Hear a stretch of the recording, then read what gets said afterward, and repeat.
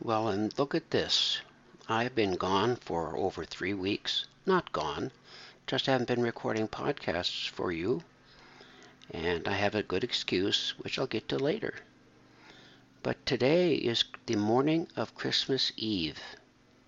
And growing up as I did, as a good Lutheran boy in North Dakota, Christmas Eves were extremely special. The whole day was. The anticipation of the gifts, which usually turned out to be underwear, socks, a shirt, and pants. Nonetheless, the magic of the Christmas tree and the wrapped presents beneath it were special. My family and I even would sing Christmas carols, the five of us around the tree. Of course, there were a lot of bad Christmases, but I'm not going to think about those nor mention them.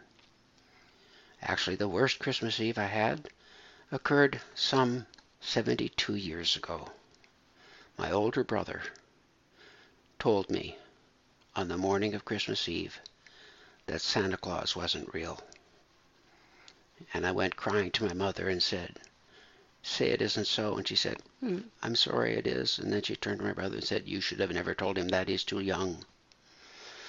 So I learned to take disappointments, and I guess that's that.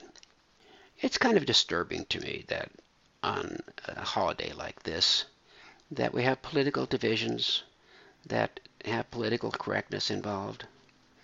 To my Jewish friends, I do say Happy Hanukkah, and I've done that for years. I don't have to be Jewish to say Happy Hanukkah. And I say Merry Christmas. You don't have to be a Christian for me to say Merry Christmas. Because Christmas means not that you necessarily are making a confession about Jesus Christ. It means you're wishing at this time of year that people feel merry. And the occasion is the time of Christmas time. So without apologies, I'm going to say to all of you, Merry Christmas. And a very prosperous and happy New Year. Okay, now let's get down to the business. Where have I been? I have been working really a lot on finalizing the matters relating to my trip to Uganda. I've had to do a lot of fundraising and no arm twisting, and stay up with the reading and the study that's necessary.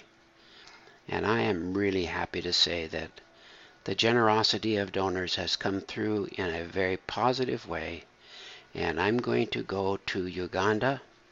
I'm leaving in about 3.5 weeks, and I'm going to spend a month there doing everything that is so important to me. A wonderful thing that did happen in the last 10 days is Didi Luku, my contact in Uganda who has the Uganda Foundation, asked for something very simple for Christmas. The people, the 186 individuals with Parkinson's he has identified for us, asked him collectively, could we supply them with rice for Christmas? Apparently their incomes are such, and rice is special enough, that they can't afford it. And so, because of the generosity of donors, we sent $500, and Didi Luku went out and bought rice and donated the rice to all of the 186 patients in the 4 rural districts of Uganda, and they were thoroughly delighted and happy. I think that rice was enough to serve 4. So if we take 4 times 186, you wind up with 360, 720. Close to 750 people got a special meal, and we sent $500 to do that for that many people. Doesn't that make you feel good? Makes me feel good. If you ever want to be a part of it, you know you can make donations on my website. So, on to Uganda.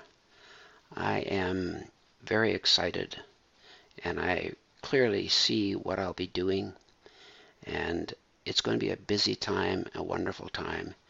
And I'm, of course, going to have to go from Colorado, where this morning it was 5 above, and we had snow last night, white Christmas, to Uganda in January, which is considered one of the hottest months of the year. And of course, in Colorado, if humidity gets over 30, we consider it a really humid day. And in Uganda, the humidity averages around 80 to 85%. So I am in for some shock, but I'm anticipating it. I know that I have to watch every drop of water that comes into my body, because if I don't, I will get traveler's diarrhea or worse. Had all my shots and putting together cameras and gear and plans and really getting set. I just recently released a video on YouTube, and it relates to my whole overall theory about the approach to Parkinson's disease, with my approach using complementary and alternative medicine versus medication. Go to YouTube if you want and check it out.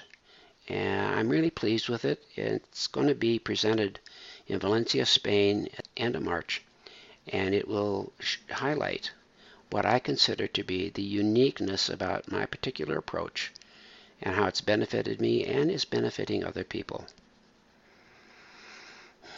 So that's about what I need to say to you today. And I'm going to end with real Christmas music because it's just damn beautiful. And I want you to enjoy the beauty of it, regardless of what you believe. Just, there's beauty in it. And it's not like listening to it in a store somewhere where they put it on a loop and you listen to it for, oh my God, November and December. I promise I'll be back with another recording podcast before the new year turns. For now,